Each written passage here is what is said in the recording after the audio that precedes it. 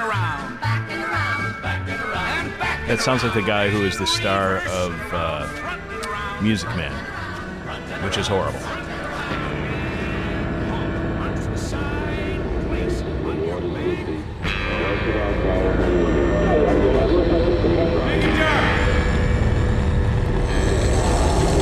You're welcome, Neil.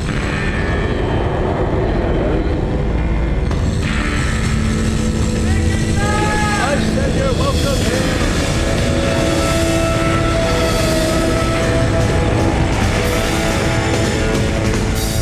This is hell. I see.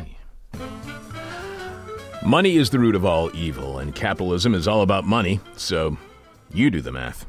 This is hell.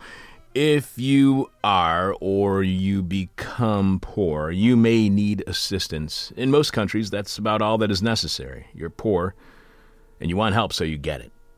But there's a lot more to it here in the U.S. Not only do you have to go through an application process where you get the feeling that the financial assistance is coming directly out of the pocket of the administrator you happen to be speaking with, but there's also a qualification process where everything you write down must be and stay 110% accurate, or you might lose whatever small amount of help you actually do get.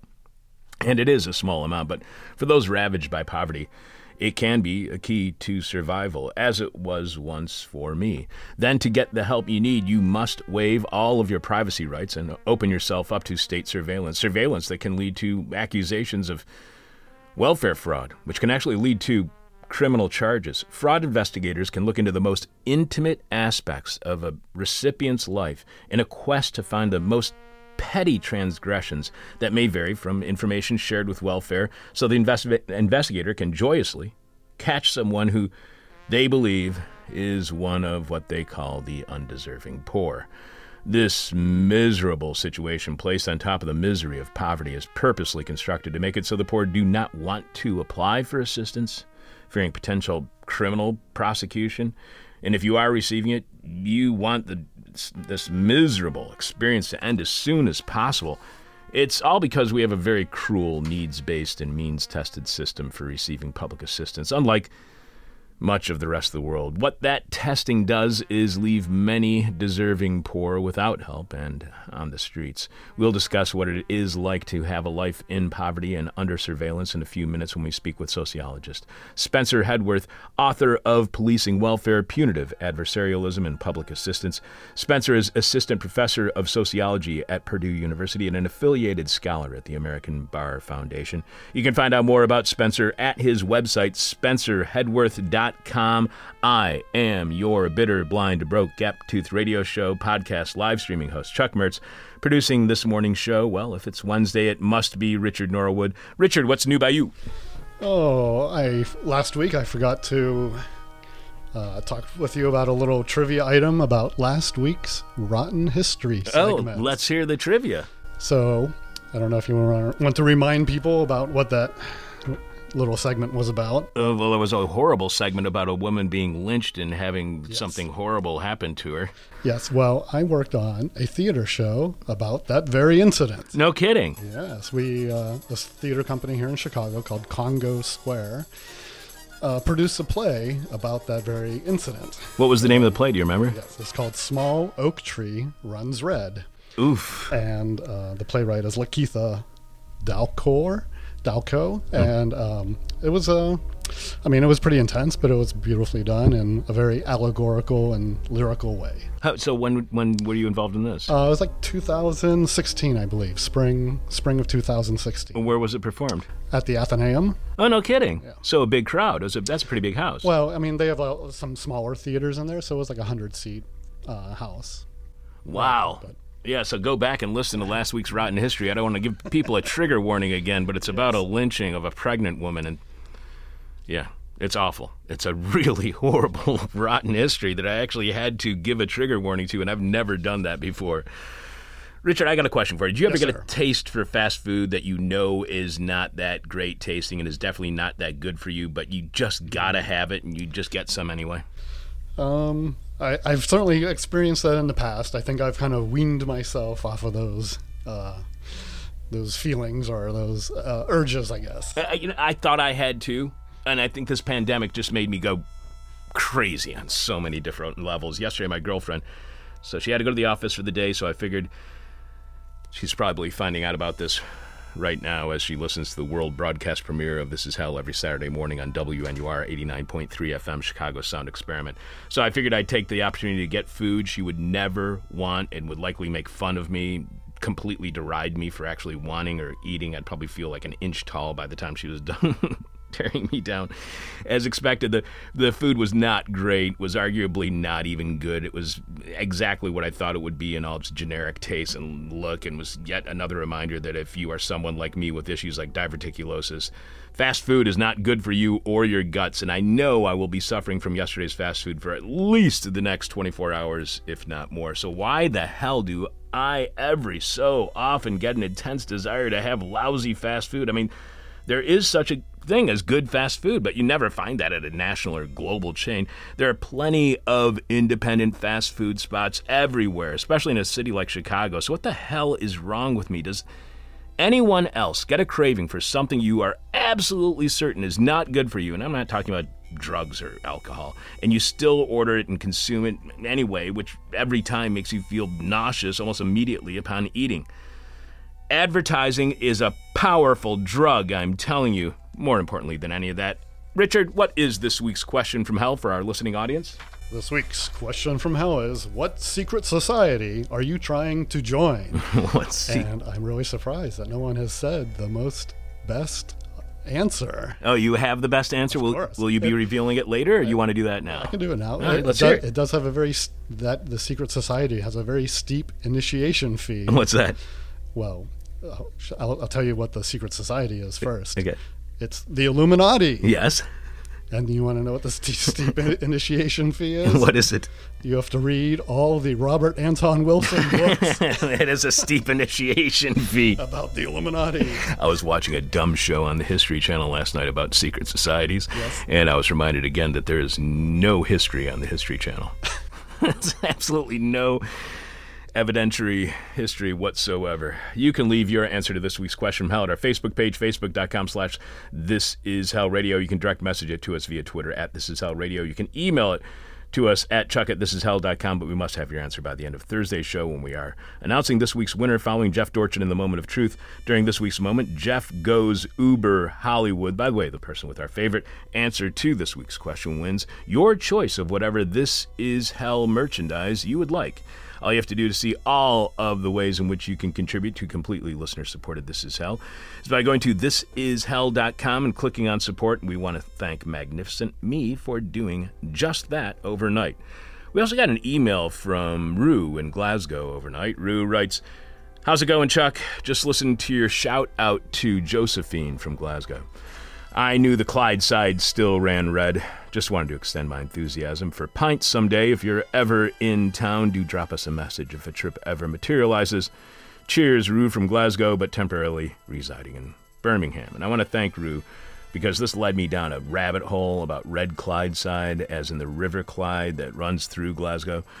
Of course, the opening of the rabbit hole always can be found at Wikipedia, where it says Red Clydeside was the era of political radicalism in Glasgow, Scotland, and areas around the city on the banks of the River Clyde, such as Clydebank, Greenock, Dumbarton, and Paisley. From the 1910s until the early 1930s, Red Clydeside is a significant part of the history of the labor movement in Britain as a whole, and Scotland in particular. Some newspapers at the time used the term Red Clydeside to refer largely derisively to the groundswell of popular and political radicalism that had erupted in Scotland. A confluence of charismatic individuals, organized movements, and socio-political forces led to Red Clydeside, which had its roots in working-class opposition to Britain's participation in the First World War. Although the area had a long history of political radicalism, going back to the Society of the Friends of the People and the Radical War of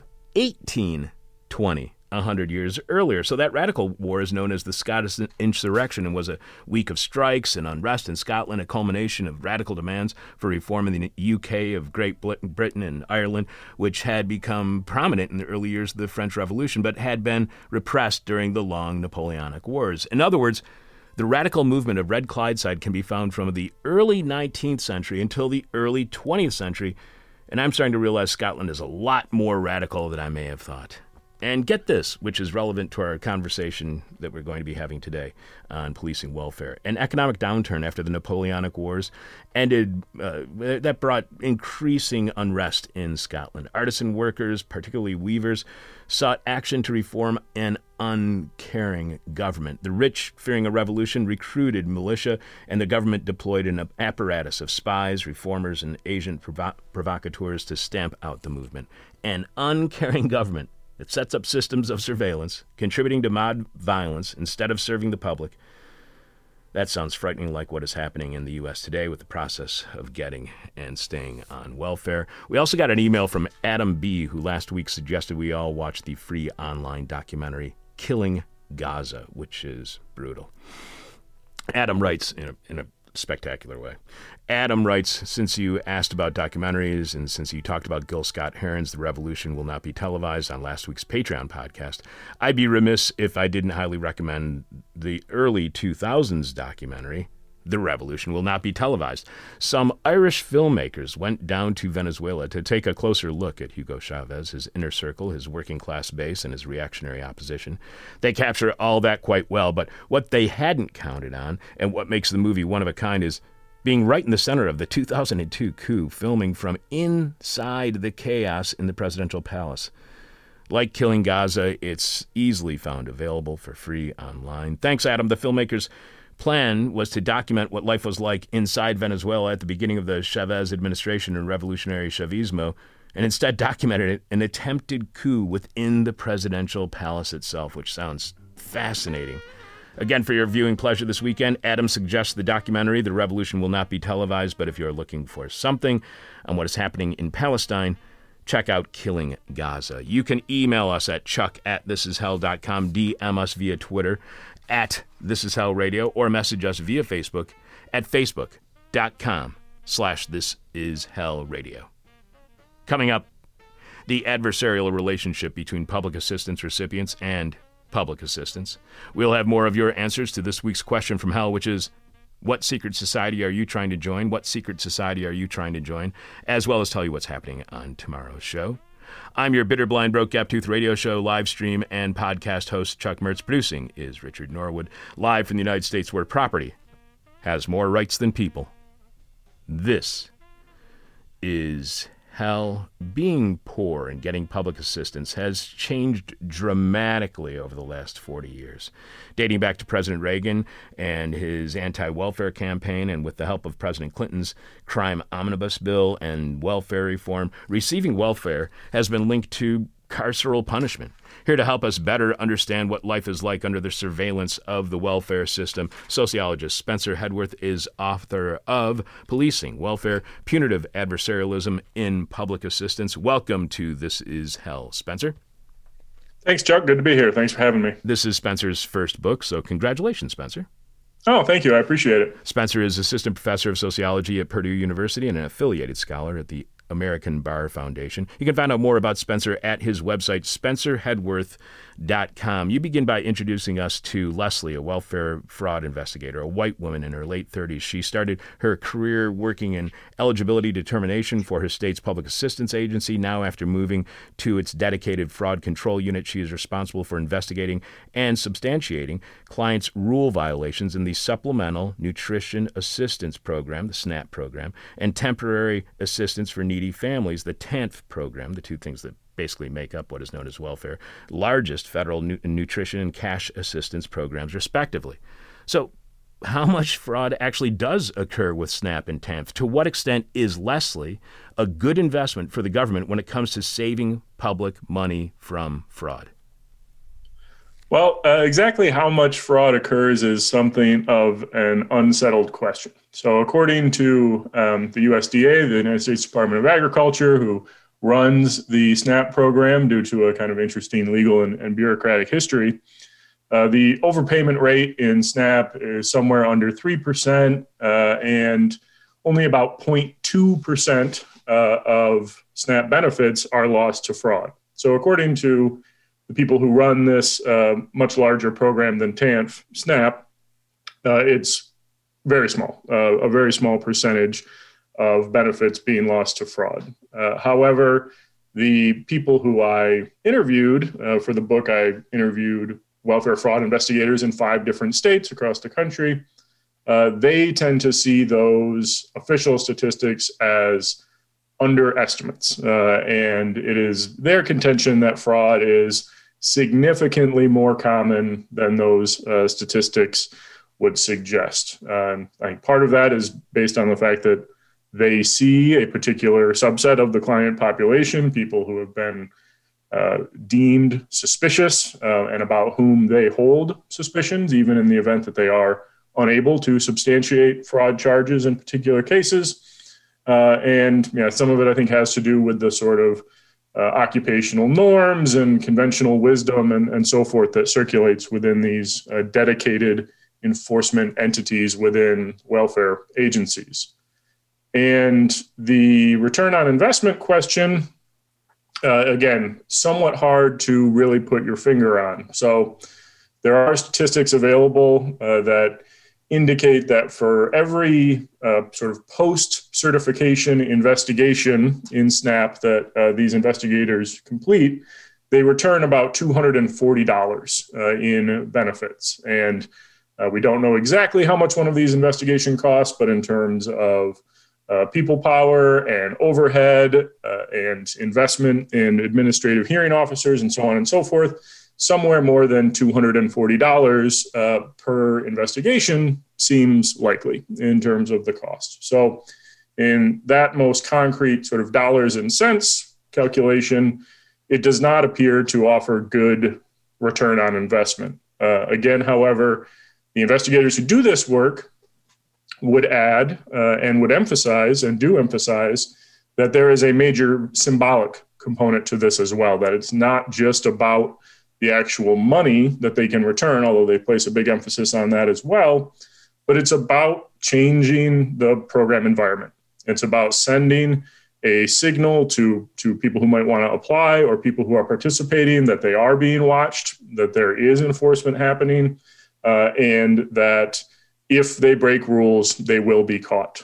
So that sort of symbolic side of the outcome of these investigative and enforcement efforts is also a significant part of how they think about and justify their work.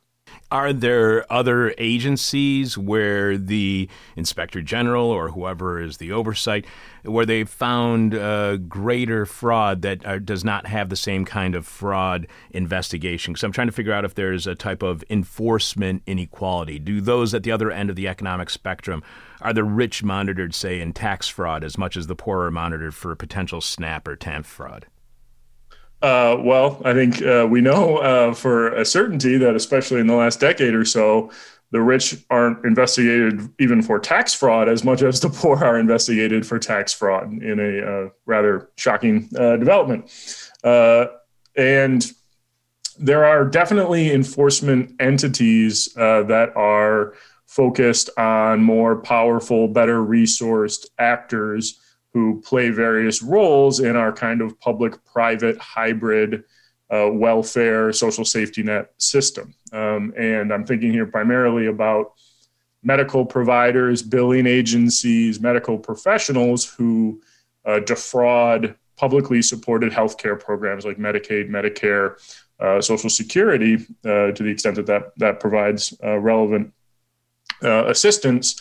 There is no doubt that is where the high dollar expenses are coming from. And if you sign up for alerts from the Department of Health and Human Services Office of Inspector General, you can get weekly emails telling you about the billing agency overcharging people by $50 million, overcharging the public system by $50 million, a network of occupational therapists that committed $1 billion with a B in fraud against publicly supported healthcare programs. So that's where the big money is, for sure. And there are offices that attend to that, especially at the federal level. The FBI gets involved in these investigations, Department of Health and Human Services Office of Inspector General, as the fact that they are catching people, right, suggests they are doing some of this. But the kind of really granular day-to-day surveillance and this very invasive and personal form of surveillance that we see in the kind of fraud investigation offices that I looked at, that is something that is more or less exclusively applied to the poor. So how much is this just because it's a strategic or bottom line decision that's being made by people involved in oversight and investigations because they see the poor as low-hanging fruit, as people who are easier to get prosecutions against, as people who may lack the resources of powerful attorneys or might lack political power to make a deal about it, go on Fox News and tell people about how they're being persecuted. Is that is that a strategic decision that's being made? I think that's in the tax fraud arena. I think that's clearly a strategic decision that's being made. In the welfare fraud arena, it's somewhat more complicated. The federal government since the mid-1980s has required the state agencies that administer TANF and SNAP to maintain these fraud investigation units. So focused on clients, right? So they do not have a choice. They have to do some level of this type of thing. However, within that broad federal mandate, there is a pretty wide range of approaches, right? So different states are much more invested in really aggressively pursuing clients than are other states. And I think that, part of the focus on clients may be this sort of strategic analogy that we can draw to the tax fraud situation where they are easier to go after. Almost none of them have lawyers. There is no right to an attorney when you are facing an administrative or a civil legal charge, right? Gideon versus Wainwright does not apply here. No right to have an attorney provided for you if you cannot afford one. So they are relatively vulnerable to these types of charges. And I think that a big part of the focus on them is not just that vulnerability per se, but this construction that is certainly not new to the last 4 decades, but has doubtless intensified since the Reagan era and into the Clinton era and beyond, this construction of people who participate in public assistance as not just lazy or shiftless, but actively mendacious, parasitic, right? Attempting to victimize the body politic. So I think that in addition to the vulnerability, a big part of this is this idea that these people need to be controlled and punished, right? And their vulnerability makes it easier to accomplish that goal. And you point out, as Leslie suggests, one of the fraud investigators that you speak with, what began as administrative investigations can also lead to criminal charges when fraud units refer cases to prosecutors. Recipients must agree to this kind of surveillance, as you were pointing out earlier. Do the crimes have to relate to the fraud, or are investigators expected to report any crime they see a welfare fraud suspect may be committing? Their jurisdiction and their legal authority is officially limited to things relevant to the program. As you indicated, that includes a lot of really personal stuff, right? Who you're sleeping with, how often they sleep at your house, where your kids live, where they go to school, how you earn money by any way, who gives you money for any reason, right? Some of the things that we tend to think of, at least in the United States, as among the most personal aspects of your life are well within their official ambit. So formally, right, it's only that set of things, that big set of things that's germane to your eligibility or lack thereof for these programs. However, welfare fraud investigators also work hand in glove with actors in the criminal justice system, including prosecutorial authorities, district attorneys, and so forth, as well as police agencies, sheriff's departments, state police, local police departments. So one of the things that came across in some of my interviews is the informal relationships that welfare fraud investigators often have with actors in the criminal legal system, in which they will share information both through sort of the formal official channels as well as through back channels that are developed through those personal relationships where they know someone that they can call who might have access to a criminal information database or something like that, that the welfare fraud investigator wouldn't have access to.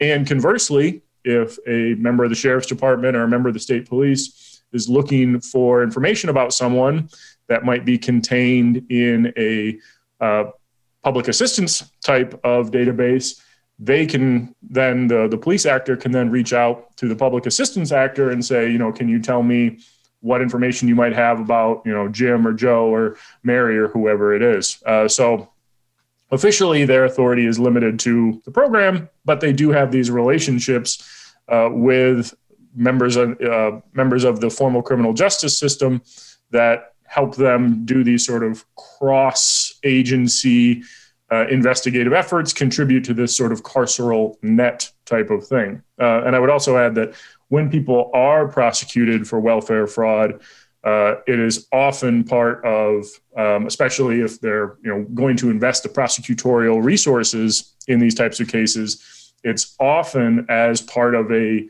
conjoined criminal case, right, where you are going to be charging someone. The kind of classic example that welfare fraud investigators like to give is charging someone for some type of drug distribution offense as well as a welfare fraud offense because they arrested someone who had 6 different people's EBT cards in addition to narcotics or whatever. And so they're going to charge that person with a drug offense or more likely multiple drug offenses. As well as like a SNAP trafficking type of offense for this allegation that they were accepting SNAP cards in exchange for drugs. My sister was a social worker in Battle Creek, Michigan, and during that time, my household, we were having financial difficulties, and when food stamps were still around, we got food stamps for a couple of months, and when they told me that I had to separate my food from my girlfriend's food because she didn't qualify for food stamps, but I qualified for food stamps, that I had to separate that food in my cupboards because when investigators come in, they're going to want to see that my food is separate from her food. And that really freaked me out. And I told my sister-in-law, and she said, oh, and when they come, they'll come just like I do with a police officer in tow. How aware do you think the public that does not and never has received these kinds of benefits, how aware do you think they are of this kind of surveillance? And if they were aware of this kind of surveillance, do you think it'd have any effect on the way that they feel about welfare?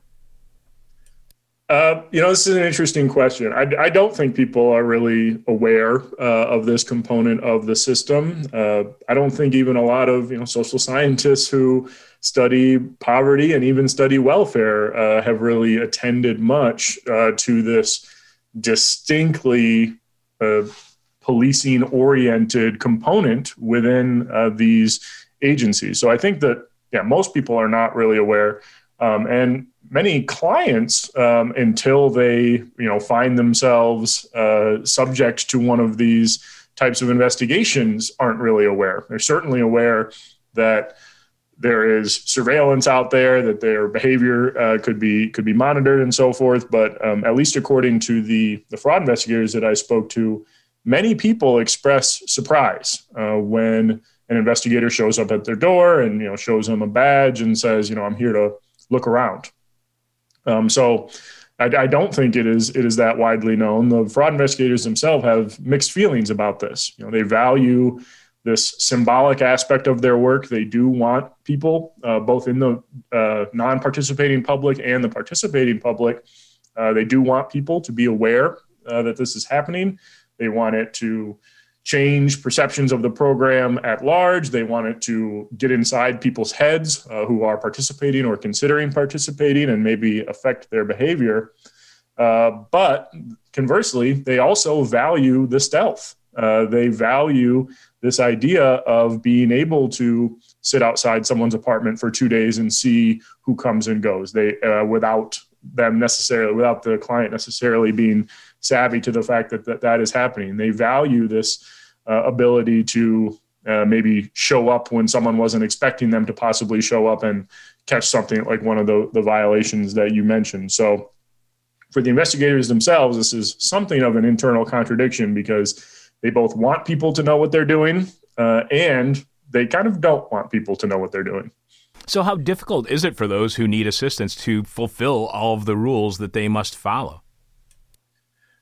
In my research, I've focused on the investigators themselves. There's a lot of really great research out there that's focused on clients. I would especially point to Karen Gustafson's work. She's a law professor at UC Irvine who wrote what I sort of view as, the landmark text in this area, a book called Cheating Welfare that came out in 2011, I believe, from NYU Press. And that book is largely about clients' experiences with the system, their perceptions of the system, and their ability, right, to follow rules. And one of the things that Karen documents really compellingly is that most of the clients that she talked to and interviewed and spent time with, they want to follow the rules, right? They say they want to follow the rules, but it's impossible. The rules are extremely complicated. The reporting requirements are burdensome. And it is a particular irony that the people whose lives are most unstable, least predictable, most difficult on a day-to-day basis are also the people who face this extra burden, these really significant extra burdens of paying attention to where they're storing their food, right? Paying attention to making sure that they've documented every single dollar that they've come across by one way or another.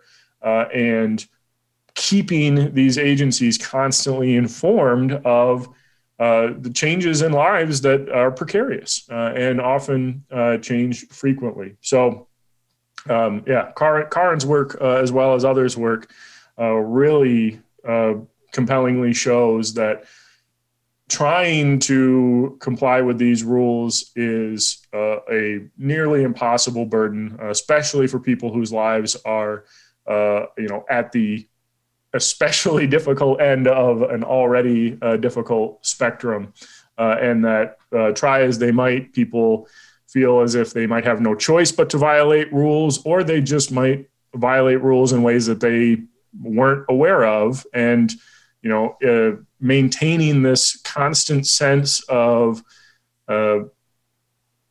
punctilious attention to this arcane set of rules is not necessarily the highest priority for someone who's, trying to figure out how they're going to feed their kids this week, right? Where they're going to sleep this weekend. And when you're suffering from poverty, the last thing you really need is to be in a culture of paranoia and fear all the time. You write, despite litigation aimed at protecting clients' rights relative to its international counterparts, the U.S. system is more suspicious of fraud and abuse, more demeaning and legalistic, and difficult for recipients to deal with. So has it worked in getting assistance only to those who need it? And are the rest of the world's welfare systems just riddled with fraud? So there are certainly fewer people participating in a program like TANF than there were before, right? That's largely a product of the Personal Responsibility and Work Opportunity Reconciliation Act of 1996, the famous Clinton welfare reform that moved changed AFTC to TANF and moved to a set block grant funding model of $16.5 billion for TANF-funded programs every year. That hasn't changed since 1996. So there are definitely fewer people participating in that program. So welfare reform has been effective in that regard. In terms of the changing the characteristics of the people who are participating, removing the quote-unquote undeserving poor, I think that it is more bad luck and finding yourself the target of one of these investigations that dictates who gets removed from the program, more so than who actually, quote unquote, actually doesn't deserve it or isn't officially qualified. And a number of other countries are moving more in this direction. I'm not an expert in international welfare states, but other countries have in the last 10, 20, 30 years moved more toward a kind of U.S. style enforcement, punishment, investigation regime. So I don't think that that other countries' systems are riddled with fraud, but I do think that this idea that fraud is everywhere and that people need to be really closely policed has, at least to some degree, spread internationally.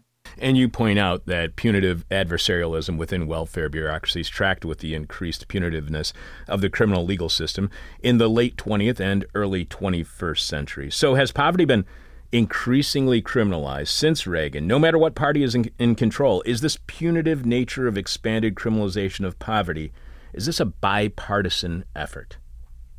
It is. And in that regard, it's quite similar to a lot of the quote-unquote tough-on-crime policies that are historical corollaries for this transition to increasingly intense investigation and enforcement efforts. Now, I should say this is not a historical novelty. I note in the book that going back to English poor law in the 1300s, there were components for surveilling people and counteracting deception and claims for assistance. And it's been around in U.S. public assistance since the earliest days. So this idea of surveilling people, checking up on people, punishing people for violating the rules, not entirely new, historically speaking, not by a long stretch. But it has intensified, and it has intensified as a largely bipartisan issue. Again, like tough on crime,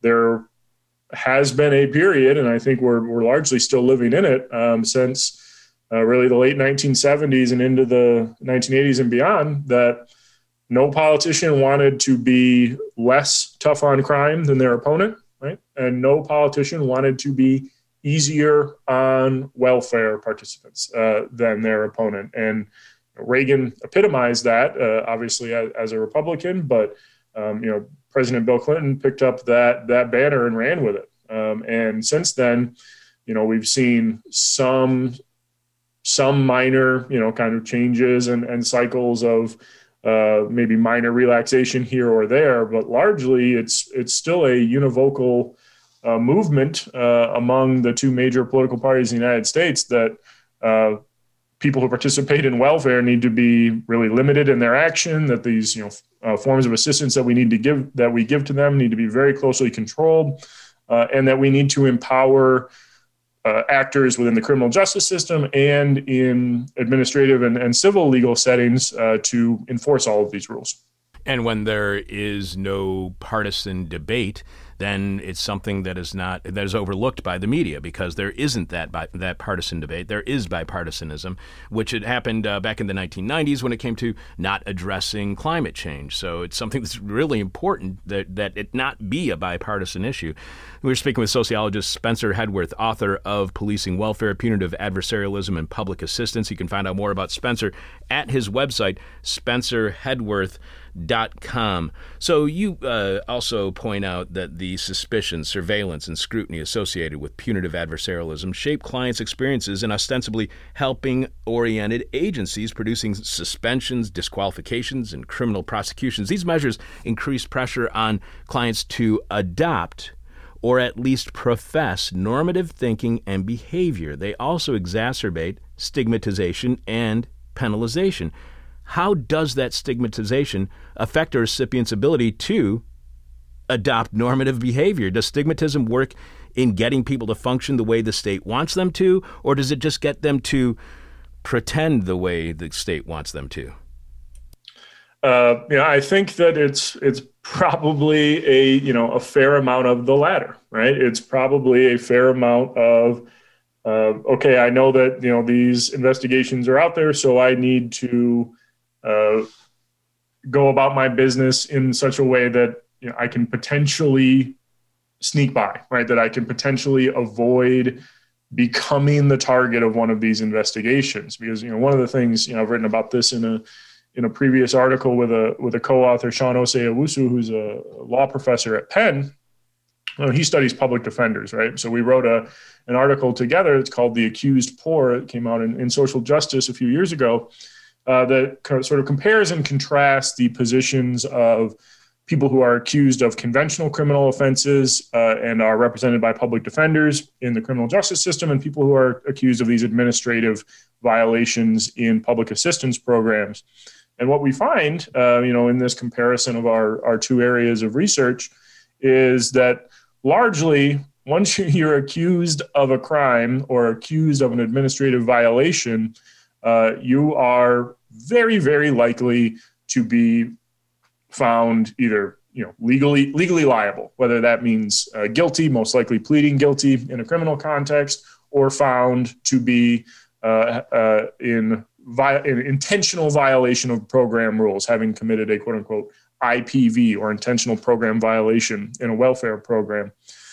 So I think that the sort of effect on client's mind, again, I can't get inside the heads of people who are participating in these programs or considering participating in them. But I think the effect is largely to discourage people from applying at all, discourage people from participating at all, and if they are participating, just trying to survive one day at a time, right? It's adding another aspect to living in poverty of precariousness, of paranoia, to use your language, and uncertainty, and just trying to get by one day at a time and avoid becoming the subject of one of these investigations that once it starts, you are largely powerless to stop. And you point out that dedicated fraud units encourage self-policing, intensifying pressure on clients to adopt behaviors and self-presentations that evince deserving poor status through demonstrating compliance and personal responsibility. So how complicit then are these deserving poor in the framing and defining of the undeserving poor? Can demonstrating compliance and personal responsibility cause friction within communities, if not families? I don't have really direct evidence on that, so I would sort of punt on that. I will say that most of the things that, in the eyes of a welfare fraud investigator, at least the ones that I spoke to, most of the things that would give you quote unquote deserving poor status, or at least the clearest indicators of that status, are things that are completely outside of your control. Right? It's being an older person. It's being a person with a disability, especially a visible disability, or it's being a very young person, right? A child. Those are predominantly the categories of people that they see as deserving poor, right? Or at least that's the surest way to stamp your ticket as a member of one of those groups, of that group of being quote unquote deserving poor. And this other stuff in terms of demonstrating responsibility, that type of thing, there's some that you can do there, I think, to make yourself seem like a quote unquote good client, like a rule adherent client to your caseworker. So your caseworker doesn't refer you to the fraud investigation unit. But again, those sort of gold standard, okay, this person is quote unquote deserving poor, is determined largely by factors that aren't things that you can control. And you write, you talk about this whole idea of adversarialism. And if your only encounter with government, with the state, is through punitive adversarialism, how might you feel about the government, whether it's protests against police violence or the January 6th Capitol siege? If those people had a relationship with the state that's only through this punitive adversarialism, what do you think is missed in the grievances toward police and policing, especially of people of color, when there's a lack of recognition of the impact of the petty accountability in police lives of public assistance recipients? Yeah, I mean, I think this piece of research, or this research project, fits in with a kind of broader set of studies about the general alienation of people away from their government, right? The lack of trust in government, the lack of perceived legitimacy in all types of legal bureaucratic institutions. And it does, I think, connect to these broader situations where people see the government as oppressive. They see the government as out to get them, as vindictive, and not as supportive. And it is particularly pointed, I think, to observe a setting like a quote unquote welfare agency that is ostensibly helping oriented, that is officially about providing help to people who need it, and to see it having these punitive and adversarial characteristics that conventionally in the sort of abstract world of imagining government, we associate with different components of the government and not a part like this. So yeah, I think it's a key part of that story. So you point out that there's both a lack of certainty about the outcomes of these investigations and a lack of uniformity across state lines as you interview 5 different fraud investigators from different parts of the country. So there's there's no uniformity across state lines when it comes to what entails welfare fraud. So to what extent could federal guidelines bring clarity to what investigators can do and what they should be looking for that might ensure accuracy in the outcomes of those investigations? Yeah, I think a more centralized, a more closely federally controlled system would bring a lot more uniformity. As you suggest, and as I note, there is a massive disparity in how likely you are to be investigated for welfare fraud, how likely you are to be criminally prosecuted if you are in fact investigated across state lines, but also across local offices within a state, or even across different investigators within the same office or different caseworkers within the same office, right? I have multiple stories in the book from multiple fraud investigators. Yeah, you mentioned there were 5 different states. There's actually like 42 people that I investigated across these 5 different states. But I have multiple stories from these folks about, before I got here, the last person did X very differently from me, right? So whether your investigation came up on the Friday that was the old person's last day or the Monday that was the new person's first day, you're facing a really significant difference there, right? So I think that federal uniformity in policies and procedures could go a long way in standardizing things. But one of the hallmark characteristics of people who are in this type of job, people that Michael Lipsky calls street-level bureaucrats, one of the hallmark characteristics of these types of jobs is having discretion, right? Is having the ability to decide substantially what to do with your time, what to focus on, how to go about it, so on and so forth. So to at least some extent, that lack of uniformity is going to be imminent to a bureaucratic context like this. And I want to jump back to a little bit of the historical context again, because you write in 1981, Ronald Reagan swept into office on a wave of generally anti-government and specifically anti-welfare rhetoric. Calling on long-standing and deeply held stereotypes, Reagan used parables of welfare fraud, particularly racist, sexist images of welfare participating women as rapacious parasites, as central talking points in his campaign and gubernatorial and presidential administrations. So how often is anti-welfare, anti-government rhetoric nothing but a cover for racist and sexist politics? I think it's quite frequent.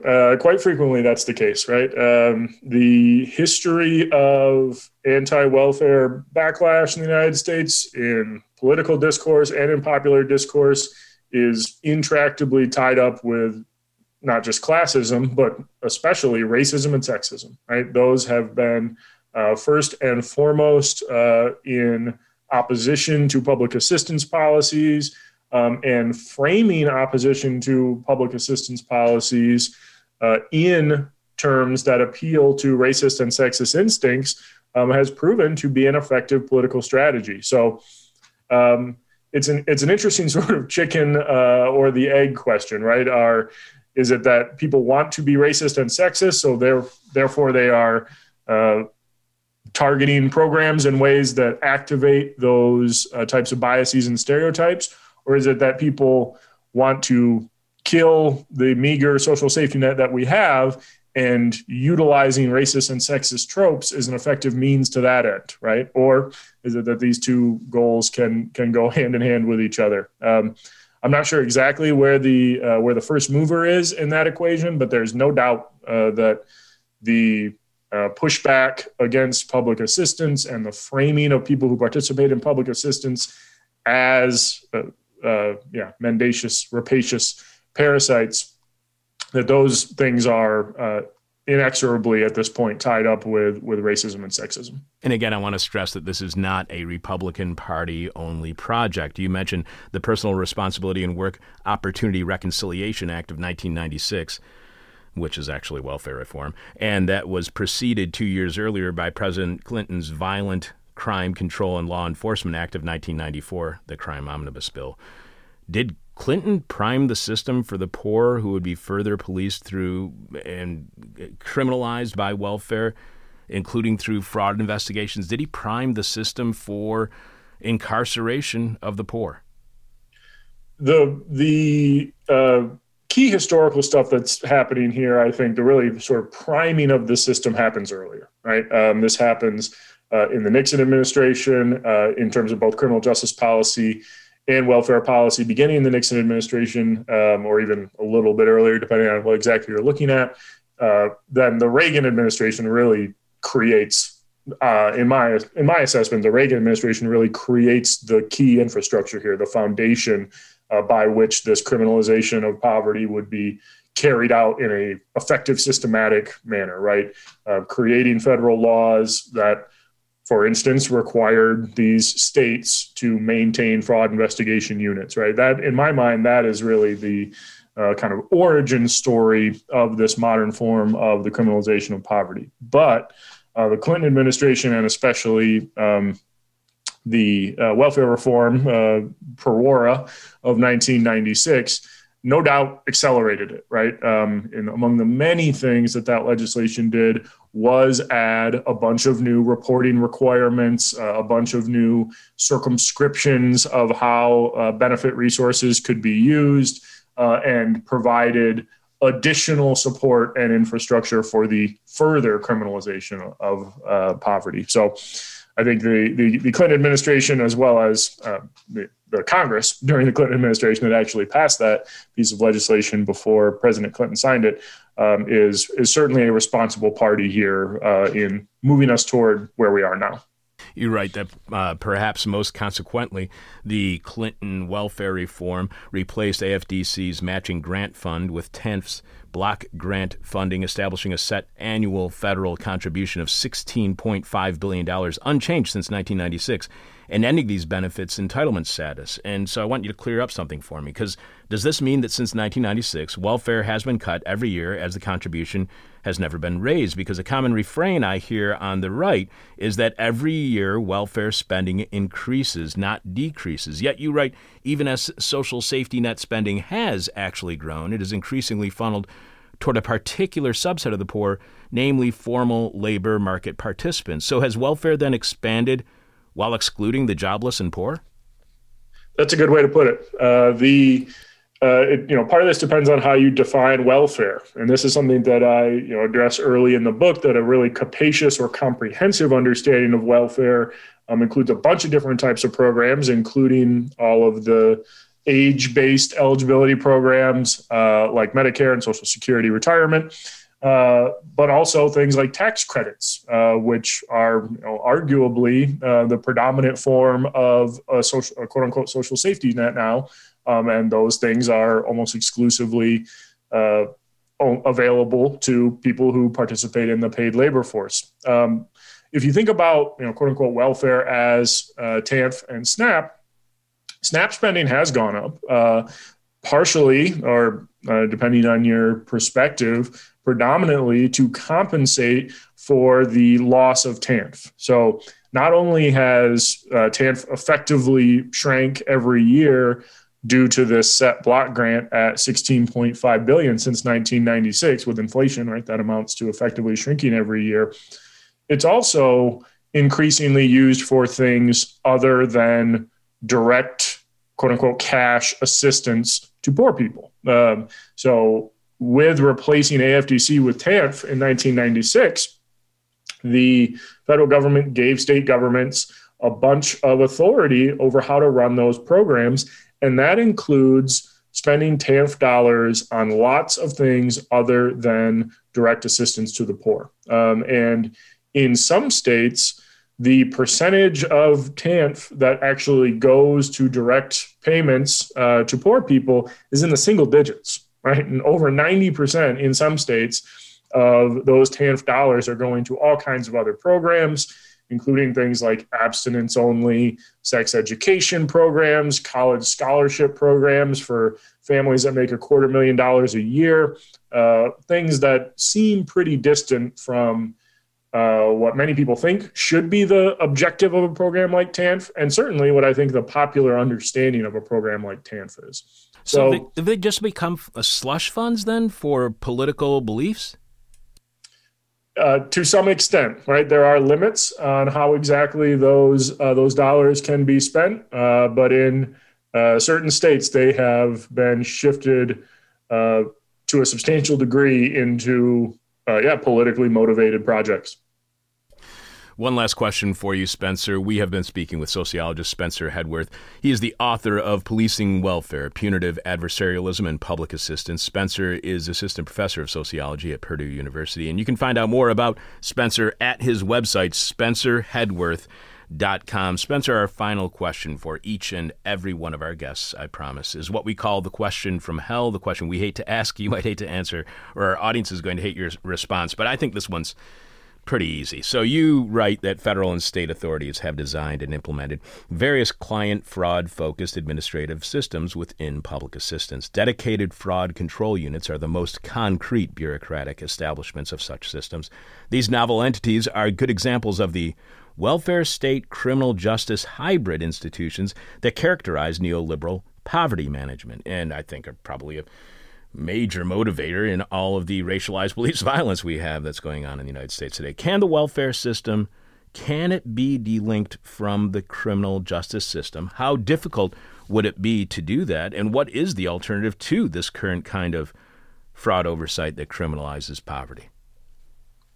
I think, in the abstract, it can. In our political reality, I'm frankly not sure. I think the easiest alternative to the current system, and arguably something that would save money here as it would save money in a lot of places, is a guaranteed basic income type of system where eligibility is not contingent on all of these obscure and complicated rules, right? You'd save a lot of money in terms of administrative oversight and not having to pay all these investigators, and you would not create a circumstance where people are being criminalized for violating rules. So I think that would be the most straightforward way out of this situation. And I think it would also address a number of other problems more effectively than the current system we have in place.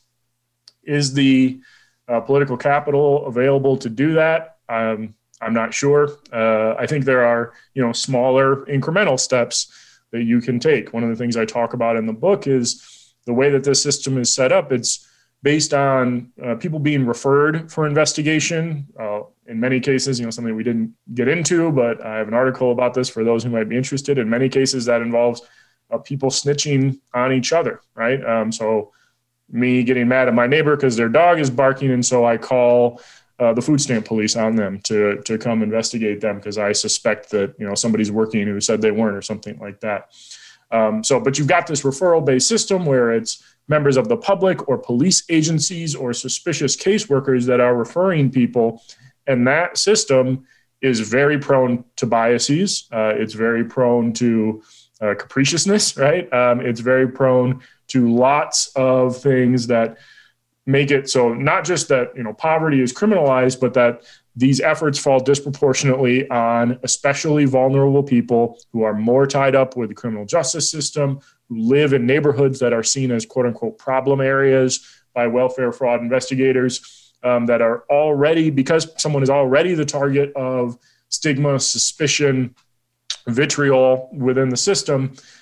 They are also disproportionately likely to be referred for a fraud investigation and therefore punished either administratively, civilly, or criminally.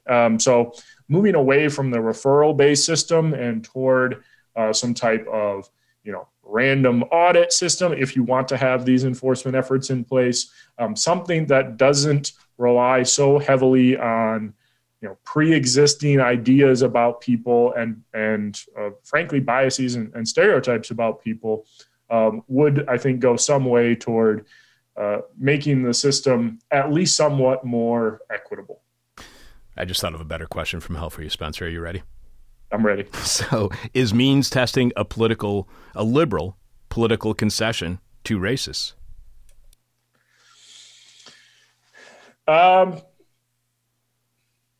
Yeah, maybe. The idea that public assistance, again, should be means tested, should be reserved for people who are in particular situations, goes back a long time. I mean, you can even look at the recent conversations and evolution in the economic stimulus payments as kind of a microcosm of this conversation, right, unfolding over 18 months instead of hundreds of years. But the fact that the system is going to be means tested, arguably you could say, is a concession to racists. I think that ensuring that people are going to be really actively policed and that anyone who participates in this program is going to be subject to these enforcement efforts, that, in my mind, is a more explicit concession. Spencer, thank you so much for being on our show. This is a fantastic first book. Again, congratulations. Spencer Hedworth, author of Policing Welfare, Punitive Adversarialism and Public Assistance. Find out more about Spencer at his website, spencerhedworth.com. Thank you so much for being on our show. Thanks for having me, Chuck. It was a pleasure. Take care. You too. If you like what you just heard, please show your support for completely listener-supported This Is Hell by subscribing to our weekly Friday Patreon podcast at patreon.com/thisishell or by going to thisishell.com and clicking on support, where you'll find all of the ways you can support your friends here at This Is Hell, including all of our merchandise, the trucker's hat, the camping mug, the t-shirts, the tote bags, everything at thisishell.com when you click on support. Bringing you bong-hitting journalism since 1996. This is Hell. I'm your bitter, blind, broke, gap-toothed radio show, podcast, live streaming host, Chuck Mertz. Producing today's show is Richard Norwood. This week's question from hell is, what secret society are you trying to join? What secret society are you trying to join? Richard, do you have more responses from our listening audience to this week's question from hell? Yes, I do. But first, yes. I want to call the food stamp police on my neighbor's dog. God, you're so cruel. You know what I'm thinking about doing? At the next time we actually do have an anniversary party, I believe that one of the prizes is going to be the last food stamp I ever got. I still have it. What secret society are you trying to join? Mark A. answers the WPA, the Wokes Progress Administration. Oh, God. I don't want to be a part of that group. Angela M. answers, I can't tell you, ... That's right. That's a real secret society. What secret society are you trying to join? Dan K. answers, the Elders of Zion. Oh, God. They have the best nosh. Claire B. answers, I'm not trying to. I already did. Oh. And she doesn't say what Which it was. group it was. I see. See, now that's a good secret society. Andrew S. answers, the Stonecutters.